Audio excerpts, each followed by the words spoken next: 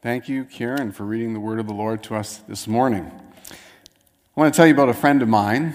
Her name was Melanie, and I met her when we were both in our early 20s, and she was into the stock car racing scene in Nipawin, Saskatchewan, where we both lived. And through the friendship of a couple of drivers, she started coming to our church, and she started hanging out with our young adults group. And months later, she came to embrace Jesus as the one who had forgiven her sins and was now leading her into a brand new life as a Christian. It was really cool to see what God was doing in Melanie's life. And she was very open about her journey, and she loved to tell the stories of how she was growing. And one of the stories she told me, I'm just going to tell you today. One of her big obstacles in her early days of walking with God in this new relationship with Him was in the area of prayer. She never prayed publicly in front of anyone else before, and so she tried to avoid that as much as she can, but she couldn't avoid it for long because a couple that I knew who were Christians, they had 2 kids, and they were going to go away for the weekend, and they asked Melanie would she take care of the kids for the weekend? And so she said yes.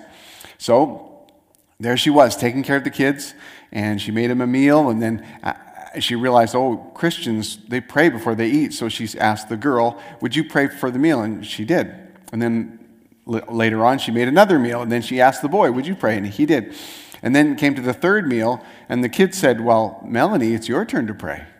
And as she told the story to me, she said she was shaking. She was sweaty.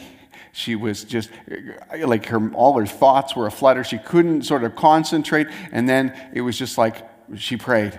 And she said, I don't even remember what I said, she said, but it was my first time praying. And it was like she had overcome this massive hurdle in her life.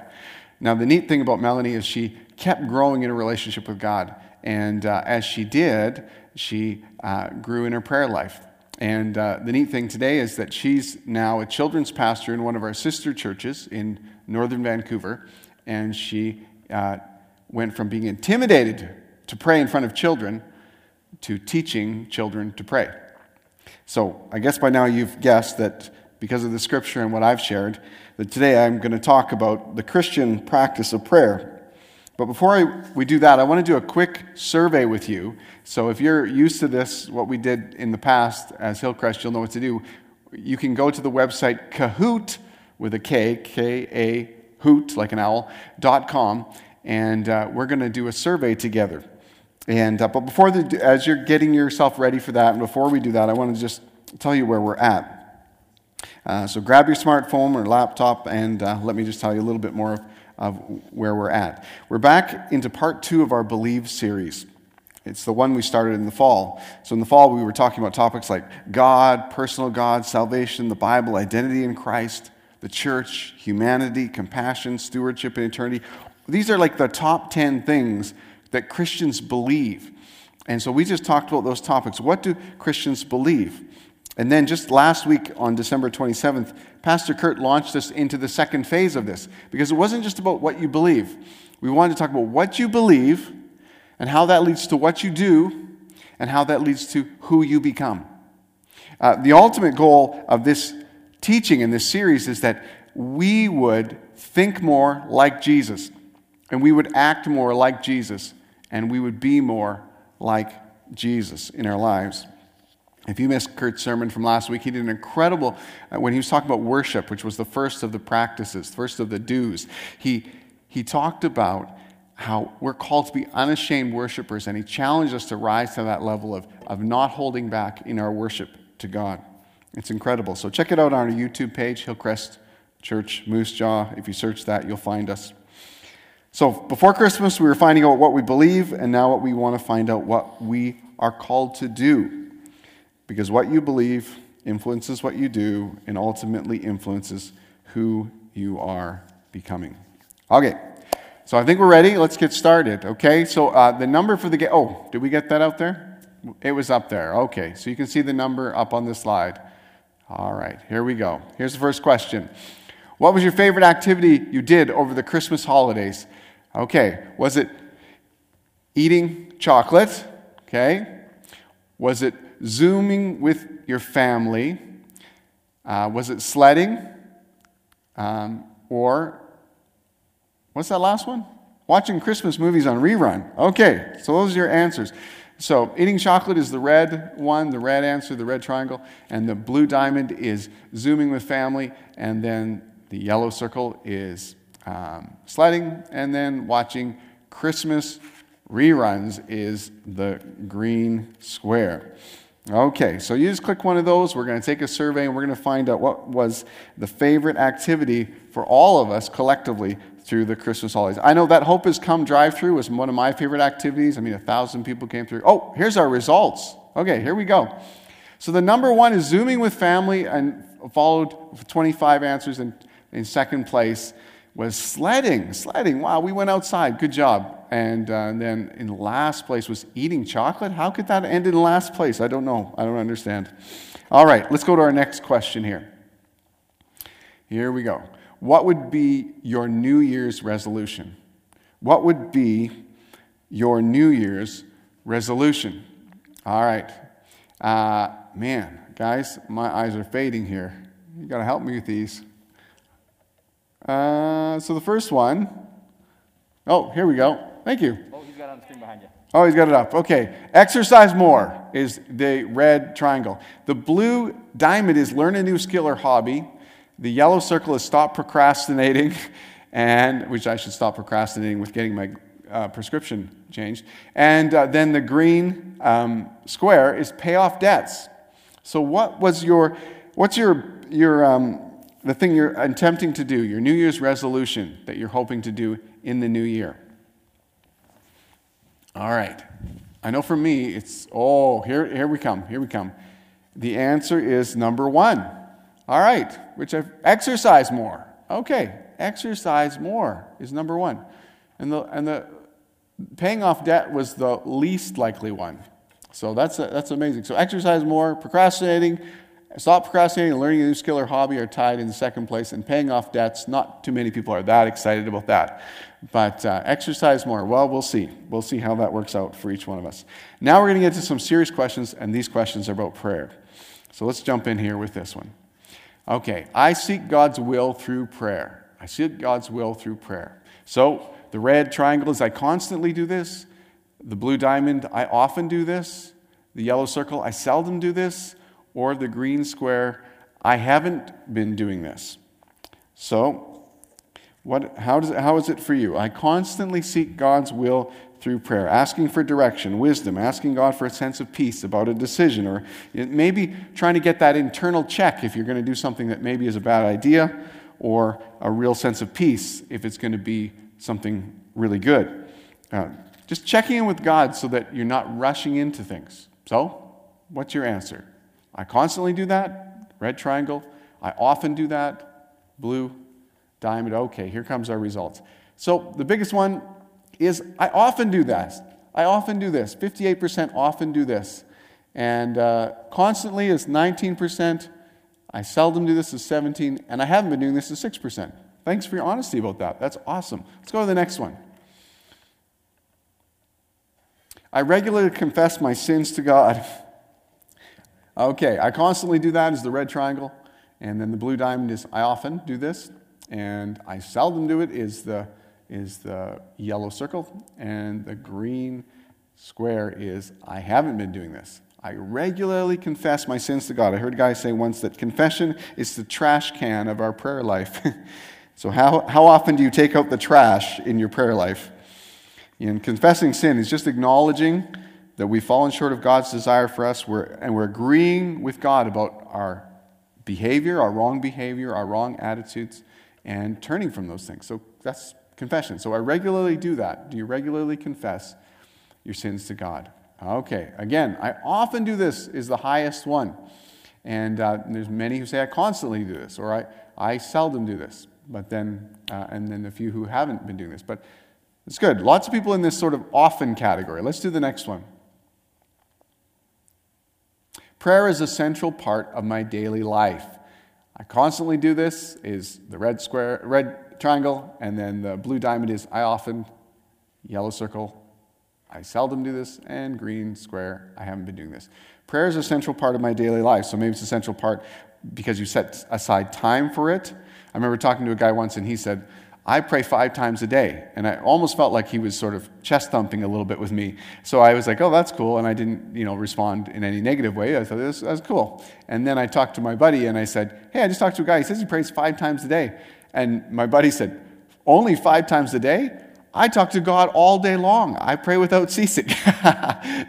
But is it a central part of your daily life, whether there's a time set aside or a place set aside for when you do it, or is it something you do all day long? Okay, so many are saying, again, I often do this, and some say I constantly do this, some say I seldom do this, it's about tied, and then some haven't been doing this at all. Okay, great. Honesty's the win. Let's get to our last question here. It's, I seek to grow closer to God by listening to Him in prayer. Okay, red triangle, constantly. Blue diamond, often. Yellow circle, seldom. And I haven't been doing this as the green square.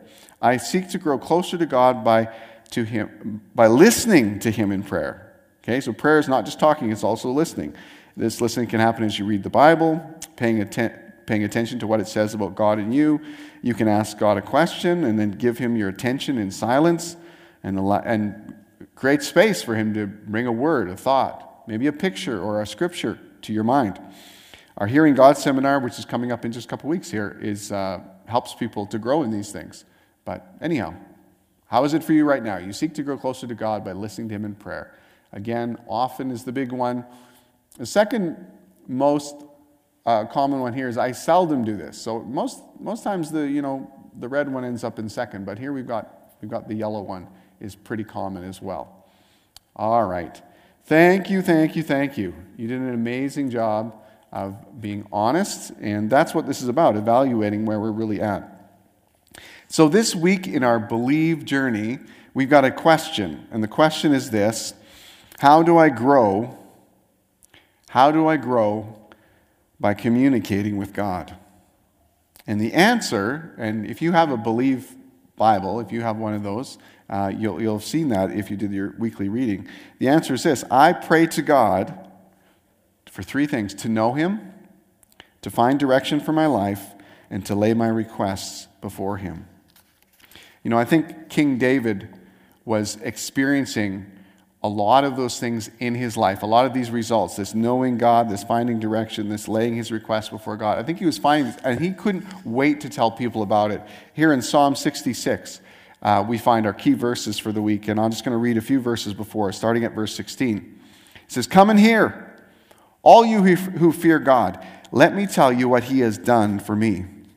I cried out to Him with my mouth. His praise was on my tongue. And if I had cherished sin in my heart, the Lord would not have listened, but God has surely listened and has heard my prayer. Praise be to God who has not rejected my prayer or withheld His love from me." So how would you like to have this kind of response or this kind of story to tell about your prayer life, about your experience with God through prayer? So you'd be telling people, through prayer, I've gotten to know God better. And through prayer, I've received direction in my life. And through prayer, I've laid many requests before Him, and I've seen answered prayer. Sometimes He answers prayer by changing the circumstances. Sometimes He's answered the prayer by changing me.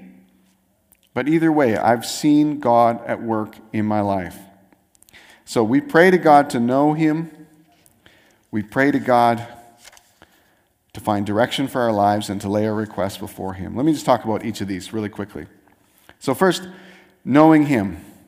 I think the first thing is you just got to know God as God. Know God as God, capital G, God. The only true God, the all-powerful one, the creator of all things, the one who has all power. And then once that's established, this was really important, because if you get that established, then you understand yourself in the pecking order, right? If you understand God as God, then you come before Him humbly, because He is all that. Then the other part is getting to know what He's like in His attributes. So what is God like in His mercy? What is God like in His justice, or His holiness, or His love, or His grace? Coming to understand and knowing God in those ways. And knowing God as a personal God. Knowing God is, and Kurt has mentioned this already. This was one of the things when we did a big, massive survey of our church with the Believe assessment at the beginning of the year, we found out that this is one of our lower scores. A lot of people really struggle in this area. And so we really want to grow in this area. In fact, it's one of our best opportunities to grow in this area. So if you've got a Believe Bible, probably one of the chapters you might want to read not just once, but maybe twice or more, is the second chapter, which is about being personal, God being a personal God who's involved in and cares about our lives. And so if you read that, it'll actually be a great foundation to fuel your prayer life. Because if you don't believe he's involved in and caring about your life, you're probably not going to reach out in prayer as much. But he is.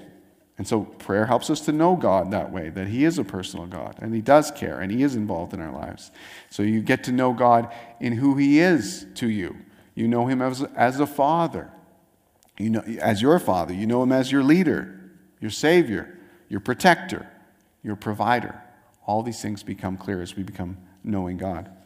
And then what about finding direction for my life? Well, this is just where we stop and we ask God for wisdom and insight and direction before we make the major decisions, right? We don't go make the major decisions, then come back to God and say, hey, did we do that right? I want to tell you, if you're just about to make a big decision in your life, a job change, you're choosing, you're going to propose, you're going to, just quit your job. I don't know what it is. Whatever it is that's a major decision in your life, would you stop and ask God? And he'll help you. He'll give you direction. Come in faith that he cares about your life. And so we ask, God, give me wisdom, give me insight, give me direction before I make this decision. And then we stop and we are attentive to listen for what he might reveal or make clear. Or he might provide a resource to help us. Or he might provide, I've prayed that prayer many times. God, give me the resources. I don't know what to do in this scenario. I don't know how to lead in this scenario. I don't know much about this scenario. I'm sort of clueless. Would you give me a resource so I could grow and learn? Or would you give me people in my life? Would you give me people in my life? It's sort of like divine appointments that you set up where I run into people. When you make it like, I don't even know where to go for help. But you know all the pieces on your cosmic chessboard. You know everyone. You know the one that can help me. So Lord, would you help me with a divine appointment with somebody who can mentor me or give me insight or wisdom? Lord, I want direction, and whatever way you want to provide it, I'm open to that. And then we constantly are checking in with God. We want to make sure our life isn't straying away from God's plan for us, but we want to make sure that we're staying on target.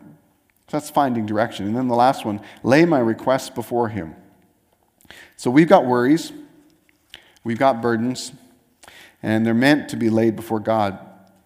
And in exchange, God wants to give us peace. That's his MO. And so we connect our pleas for help to God's provision when we pray. And we connect our pain to his power when we pray. And we get his perspective about what he desires. And we also see him answer prayers, right? We see him answer prayers that we've prayed. So I said already that the ultimate goal as a follower of Jesus Christ is to think, act, and be like Jesus. And when it comes to prayer, Jesus is the best example. There's lots of guys in the Bible that you could look at and go, that guy, Daniel. Last week we heard about Daniel.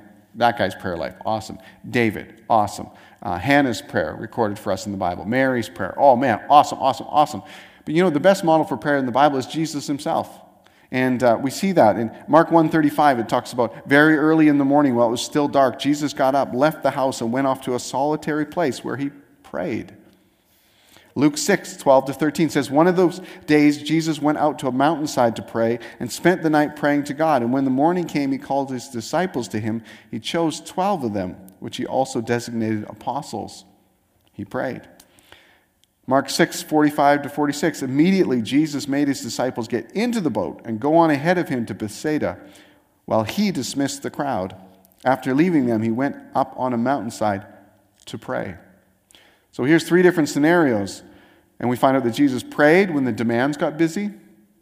He prayed when the decisions were important. He prayed when his energy was depleted. Can you relate to that? I mean, Do you have busy demands? Do you have important decisions? Do you have depleted energy in your life? The neat thing is not just that we can relate to Jesus, it's that Jesus can relate to us. He who was fully God became fully man, and then, as a man, he prayed. You say, why would Jesus need to pray? Because Jesus lived in dependence on the Father, in dependence on the Holy Spirit. He emptied himself. He emptied himself and lived in dependence. And it became a model for us. Those weren't just empty, I'm just showing them the form of prayer. No, Jesus needed to pray. And if Jesus needed to pray, sinless Jesus, then you and I, we need to pray. And his disciples found him praying so often. It was just basically the rule of thumb was, if Jesus is missing, he's probably praying. In fact, Luke 11, the main scripture that Karen read at the beginning of the service, it talks about that. One day, Jesus was praying. Luke 11, verse 1. Jesus was praying in a certain place. When he finished, one of his disciples said to him, no, this is very interesting. I don't know if they were just sort of watching him pray, whether they were praying as well. I don't know what the context was. It just says that Jesus was praying. It doesn't say they were praying. But when he finished, then one of the disciples just straight up asked him, Lord, teach us to pray, just as John taught his disciples. And he said to them, when you pray, say, and here's this model prayer of Jesus, and many of you probably know it by heart or you've heard it, and this is a shorter version of it than the one in, I think, Matthew, which isn't a contradiction. It just means that they recorded different aspects of it. It says, when you pray, say, Father, hallowed be your name. So let's just walk through this. Hallowed be your name. What is it to hallow God's name? It's a prayer, it's a request to say, God, I want your name to be seen as holy. I want you to be revered. I want you to be respected by myself. And as I live my life, I'd like others to see how I revere you, how I honor you, how I see you as holy, and they'll come to see that too. Because God is holy. I'm not making God holy. He is holy. He's perfect. He's sinless. But I want to regard that in my life and to see that. So hallowed be your name. Your kingdom come. Now what is this? The kingdom of God is anywhere where Jesus is king. So you could draw a circle around your feet and just sort of say, your kingdom come here. In other words, lead me like a king, Jesus. I need your leadership. I need your guidance in my life. I embrace your kingly leadership over my life. And when you're saying your kingdom come, you're saying that for yourself, but then you're also really saying that, Lord, let that happen for others. May your kingdom come for me. May it come in my family. May it come with my coworkers. May it come to my town. May your kingdom come, that you'd be the kingly ruler in these contexts. Give us our daily bread. We're talking about physical needs. Our daily bread. So it might be food, it might be money, it might be shelter, transportation, work, or a job. Take those needs to God. God cares about your physical needs. Forgive us our sins. These are spiritual needs. One of our greatest needs is to have a close, intimate relationship with God. It's a possibility. God desires it with us. And yet there's lots of things that cause us to stray. And one of the biggest ones is sin in our lives. When we do wrong, our tendency is to hide away from God or to spend a long time before we come back to God. Because we have it ingrained in us that we've got to earn our way back with God. And that's not how it works. It's not how it works. We can never earn our way with God. He's perfect and holy. We're not. We're sinful.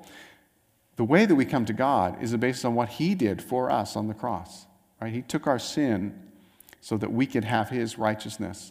And so, forgive us our sins as a daily prayer isn't, I was a Christian, then I sinned, then I wasn't a Christian. That's not how it works. It's just maintaining that family relationship with God. So it's maintaining a close relationship. Emptying the trash can of your prayer life by confession. So forgive me my sins. God, you're right in this area. I was wrong. I'm sorry. And I'm going to turn from this sinful attitude or behavior. And I want to get as closely aligned with you as I possibly can. Please forgive me. And the Bible says, if you ask for forgiveness, He will. It's amazing. Here's the next part. It's the package deal. For we also forgive everyone who sins against us. So part of our prayer life, or the model prayer that Jesus gave His followers, was forgive people as God has forgiven you. So God, is there anyone I haven't forgiven? I choose to obey you and forgive them. I choose to obey you and forgive them right now. I give up my desire to get back at them. I pray that my feelings towards them will change in time. Of course, you don't have to have warm feelings towards someone who hurt you to forgive them. You forgive as an act of the will. It's an act of obedience. It's an act of trust that God will take you the whole path to the end where you actually can love your enemies like he commanded. And I pray that you will bless their life. And then lead us not into temptation. God, you know my struggle with that one temptation. I know that's not what I need, but it's hard to resist, so please help me in my struggle against sin. Now, Jesus ends the passage after that with just encouragement. He's saying, what if you had a friend who was annoyed at you and wouldn't open the door to give you stuff you needed? If you kept knocking, he'd eventually open it, right? God's way better than your annoyed friend neighbor. Or what if you had, look at earthly fathers. All of them are faulty in some way, yet somehow they manage to get some things right here and there, like giving good gifts to their children. How much more will your heavenly Father, who is a better Father, a perfect Father, give you what you need? So it's just some assurance he builds into this. He says, pray like this. And this prayer isn't just going through the rituals. The one on the other end is a Father who really deeply cares about you. And you can trust him.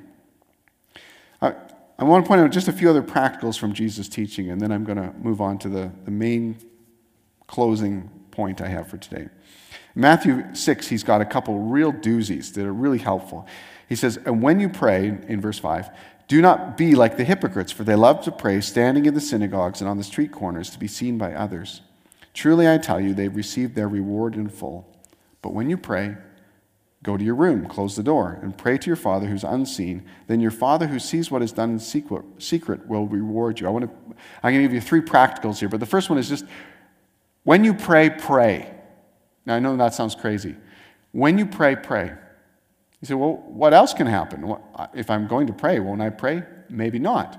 This is what I've experienced. Sometimes I go to pray, and because I haven't sort of been thinking about God, I haven't sort of been in that context, I just spend my time worrying, thinking, trying to resolve my conflicts, trying to figure out my problems, turning to Google for an answer. Seriously, prayer times can turn into those things.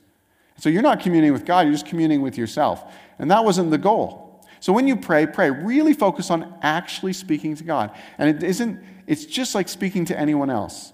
Now, I relate to Melanie, who was so stressed about praying. What do you say? What do you say? You just talk normally to God.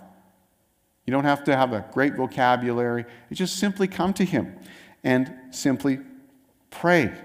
So make sure in your prayer time that you pray, that you actually are having a heartfelt conversation with God. It doesn't have to be huge or complex, but one thing that really helps me is when I read the Bible with prayer, because then I have some God thoughts to percolate on that help me in my approach of God. So when you pray, pray. And then the second thing is remove distractions from your life.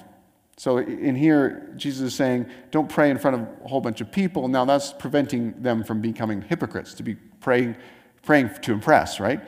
He says, go into your closet. But there's another great thing about going into your closet, and that is you're not as distracted. Now, nowadays we have a whole new levels of distraction. We're going crazy in distractions. So I would say, when you pray, put your cell phone away, right? When you pray, for me, I've tried lots of different things. I tried thinning out all the apps on my cell phone that were exciting. Because I was like, I don't want to be drawn towards those things. But then eventually I just thought, no, the best thing, I just got to put myself in another room. I just want to give God my attention. I want to really be in front of him. Like the verse in Psalms 46:10, be still and know that I am God. If you want to know that he's God and that you're with him and you really want to commune with him, you have to get rid of the distractions. You got to be still and be with him. Then he goes on, Jesus says in Matthew 6:7-8, when you pray, do not keep on babbling like pagans, for they think they'll be heard because of their many words. Do not be like them, for your Father knows what you need before you ask him. So pray, remove distractions, and then practice simplicity in your prayer. The Lord's Prayer is very simple. I mean, those are powerful statements, every one of them, but they're just simple statements. And I found there was other prayers in the Bible where people prayed, and they weren't people who were like praying great prayers, of great oratorical prayers, but they were very powerful prayers. Let me just share a few of them. A leper prayed this: "If you will, you could make me clean." That was his conversation with Jesus. Some friends brought a man who was paralyzed to Jesus. They didn't even say a word. They just showed up in his presence. That's pretty powerful. The ruler of a synagogue said, "My little daughter's at the point of death. Come and lay your hands on her so she may be made well and live." Just straight to the point. God, you heal my daughter. That's a legitimate, simple, powerful prayer. A woman with a flow of blood that wouldn't stop just reached out and touched Jesus, thinking, if I even touch his garment, I'll be made well. She didn't even verbalize anything. She just had faith in her heart and a thought in her mind that Jesus could heal her. Bartimaeus cried out, "Jesus, Son of David, have mercy on me." That's a prayer I've prayed a few different times in my life, because it's actually one of the spiritual fathers in antiquity used to pray this prayer. "Lord Jesus Christ, have mercy on me." In fact, it was supposed to be called the breathing prayer, because you would inhale, you'd go, "Lord Jesus Christ, have mercy on me. Lord Jesus Christ, have mercy on me." They would do this as a practice. Such a simple prayer, not complex, but just putting you in the right frame of mind to be in his presence. And the tax collector also prayed very similar. "God, be merciful to me, a sinner." So pray, remove distractions, and just pray simply when you pray. Now I want to talk about, something that's been on my mind, to be honest. I think there are two things that really, in your prayer life, that will really please God. And I think if you only have one, I don't think you're going to end up in the right place with it. So let me just talk about them. The two things are surrender and faith. I think you need both to please God. And so I want to just turn to another model prayer by Jesus. He gave us the Lord's Prayer, what we call the Lord's Prayer. That is gold. Pray that every day. That could be part of your prayer life to get you started in praying to learning the rhythms of healthy prayer. But here's one that I think, when it comes to actually asking for something, like a request, "God, would you do this?" I think his other model prayer in Matthew 26:39 is also going to change your life. So this is how it says. It's going a little farther. He fell with his face to the ground and prayed, "My Father, if it is possible, may this cup be taken from me. Yet not as I will, but as you will." So I want you to see two things in here. One, Jesus is asking the biggest prayer request in the history of the universe. I don't know of another prayer request as big as this one. He's saying, if it's possible, may this cup be. He is about to go to the cross. He knows this is the plan. But he knows it's going to be agony. It's going to be terrible. And so he prays this prayer. If there's another way for sinful people to be reconciled to a holy God and enjoy a relationship with him forever, then could you take this way out of the picture and replace it with that other option? This is a massive prayer request. And I don't think this prayer dishonors the Father. I think this is a legitimate prayer. I want to encourage you, when you pray, to pray with great faith. I don't want you just to pray in areas where they're small, or like if I don't get this answer, it doesn't really matter because it's not even an area that matters. I want you to pray in the biggest areas of your life. Jesus prayed that the plan of salvation of him going to the cross for our sins be altered. Wow. That's an audacious, big ask. And here's the second part. He said, "Yet not as I will, but as you will." So we have the biggest prayer request in the history of the universe, followed by the biggest surrender in the history of the universe. And I think this is the model for all of our asks, all the things that we bring to God. You know, Hebrews tells us, without faith, Hebrews 11:6. Without faith, it's impossible to please God, because anyone who comes to him must believe that he exists and that he rewards those who earnestly seek him. That's the faith side.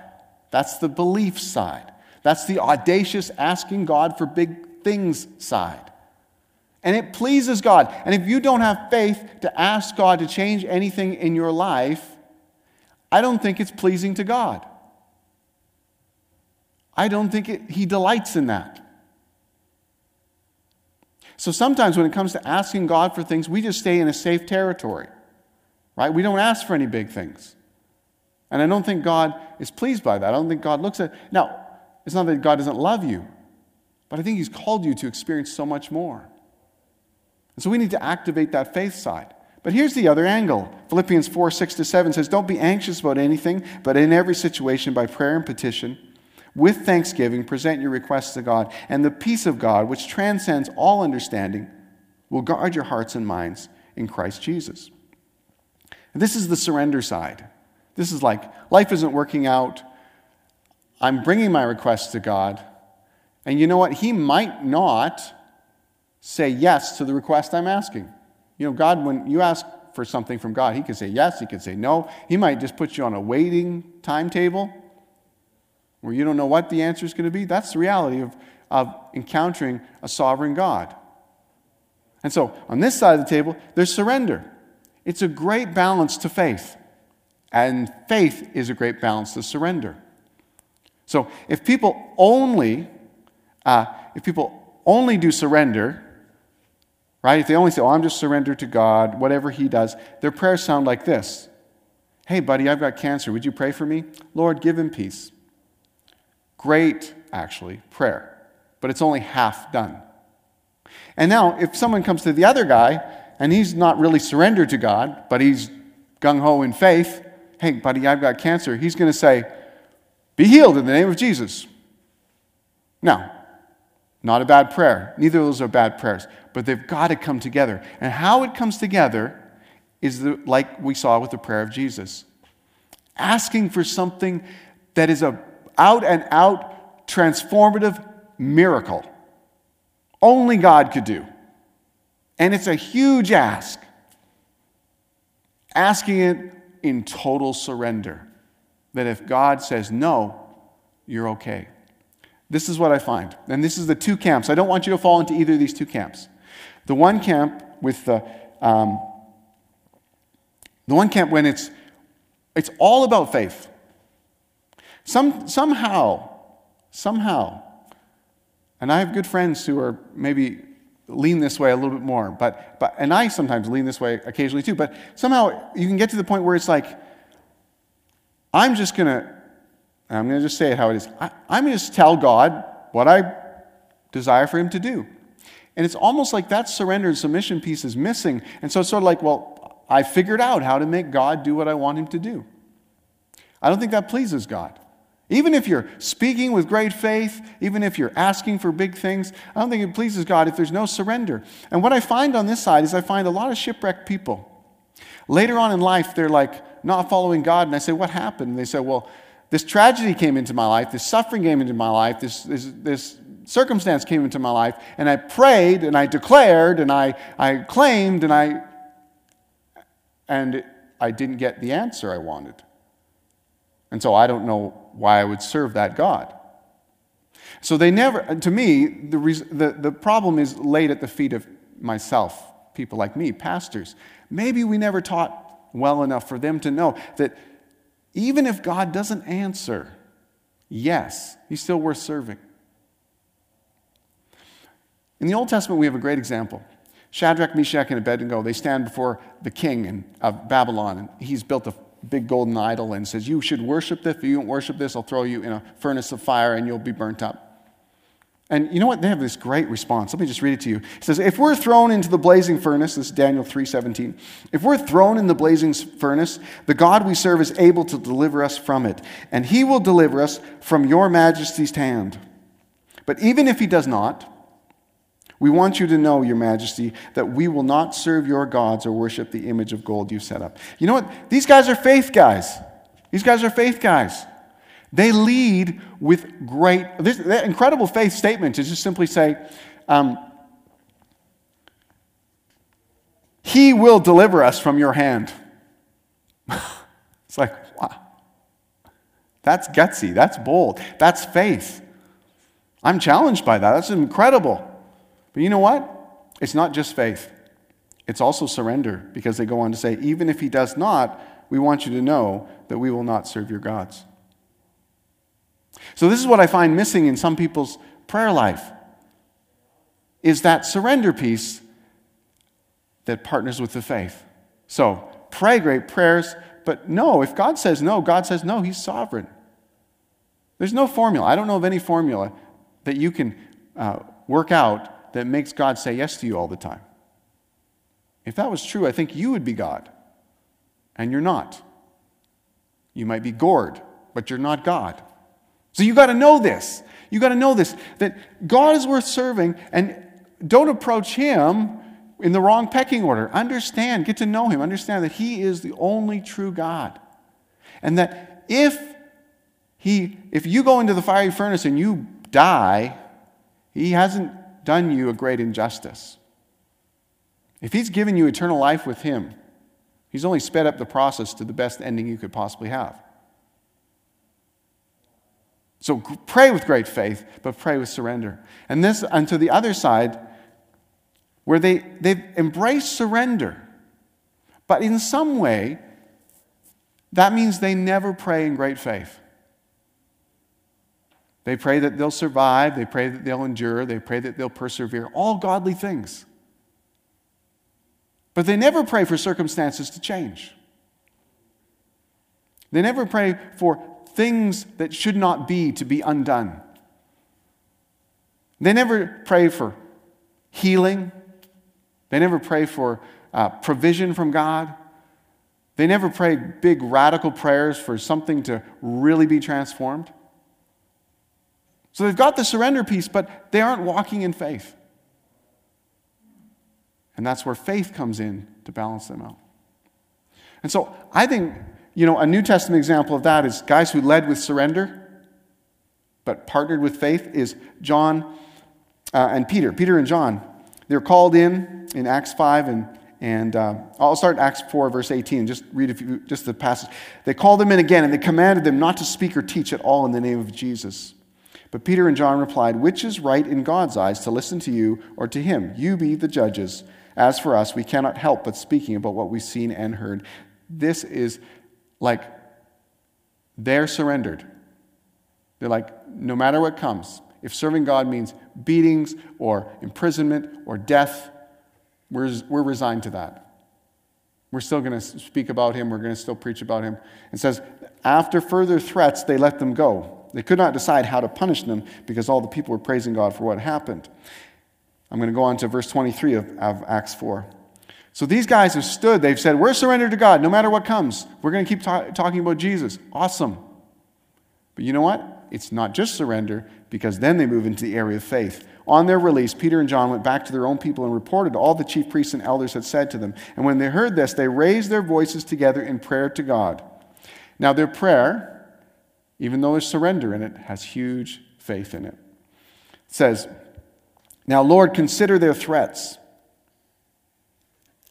Now, they didn't just say, "And help us persevere, and help us survive, and help us die for you." They said, "Consider their threats and enable your servants to speak your word with great boldness.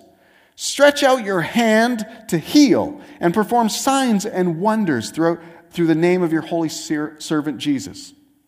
And after they prayed, the place where they were meeting was shaken, and they were all filled with the Holy Spirit and spoke the word of God boldly. And then the next chapter, it says, the apostles performed many signs and wonders. People were healed. Even if Peter's shadow went across them, they would get up from their sick beds and they were healed. So whether you naturally lead with faith or you naturally lead with surrender in your prayer life, remember the other side. That's what I'm asking you to do. Remember the other side. I know I think I lean in different seasons of my life different ways. Probably more of my life I lean to the surrender side, tell you the truth. People come for prayer, and I say, oh, God, give them peace. Help them, help them with their emotions. I'm praying that they will surrender to you in whatever you decide. Your will be done. I go to the your will be done side of things.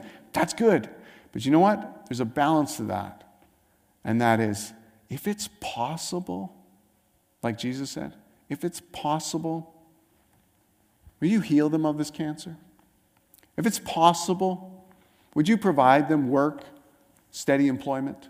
If it's possible, would you provide them a car so they can get to Regina? If it's possible, would you heal their van, their dishwasher, their MacBook? I just throw those in because of my crazy prayer life and some answers my wife and I have seen that are sort of wild. If it's possible, Lord, would you do things only you can do? But not my will, but yours be done. Let me pray for you today. And pray for me too. Lord, I pray that we would be people of prayer. And for everybody who's listening to me this morning, I pray that you would just nudge them and help them to know what the next step of obedience is, the next one thing to do. I pray, I know my tendency, I like to write out, the whole path of how I'm going to become the ultimate prayer warrior. I like to write it all out. But Lord, I just feel that people need the next step. And they don't need to have that whole path overwhelming them or trying to do it all in one big shot. Would you show them the next step of obedience? The next step of growth in communicating with you?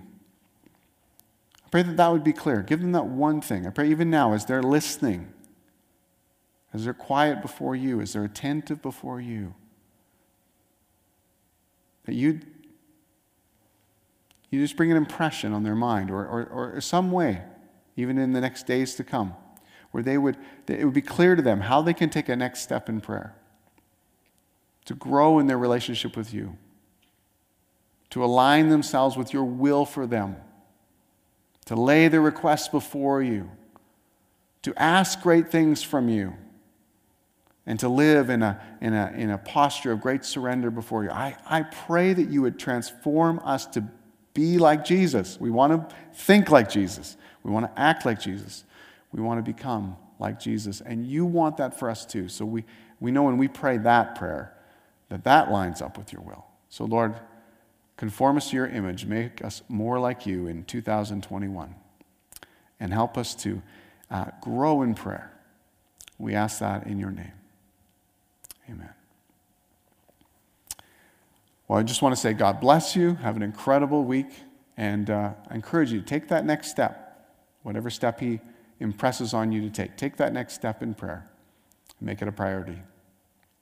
God bless you.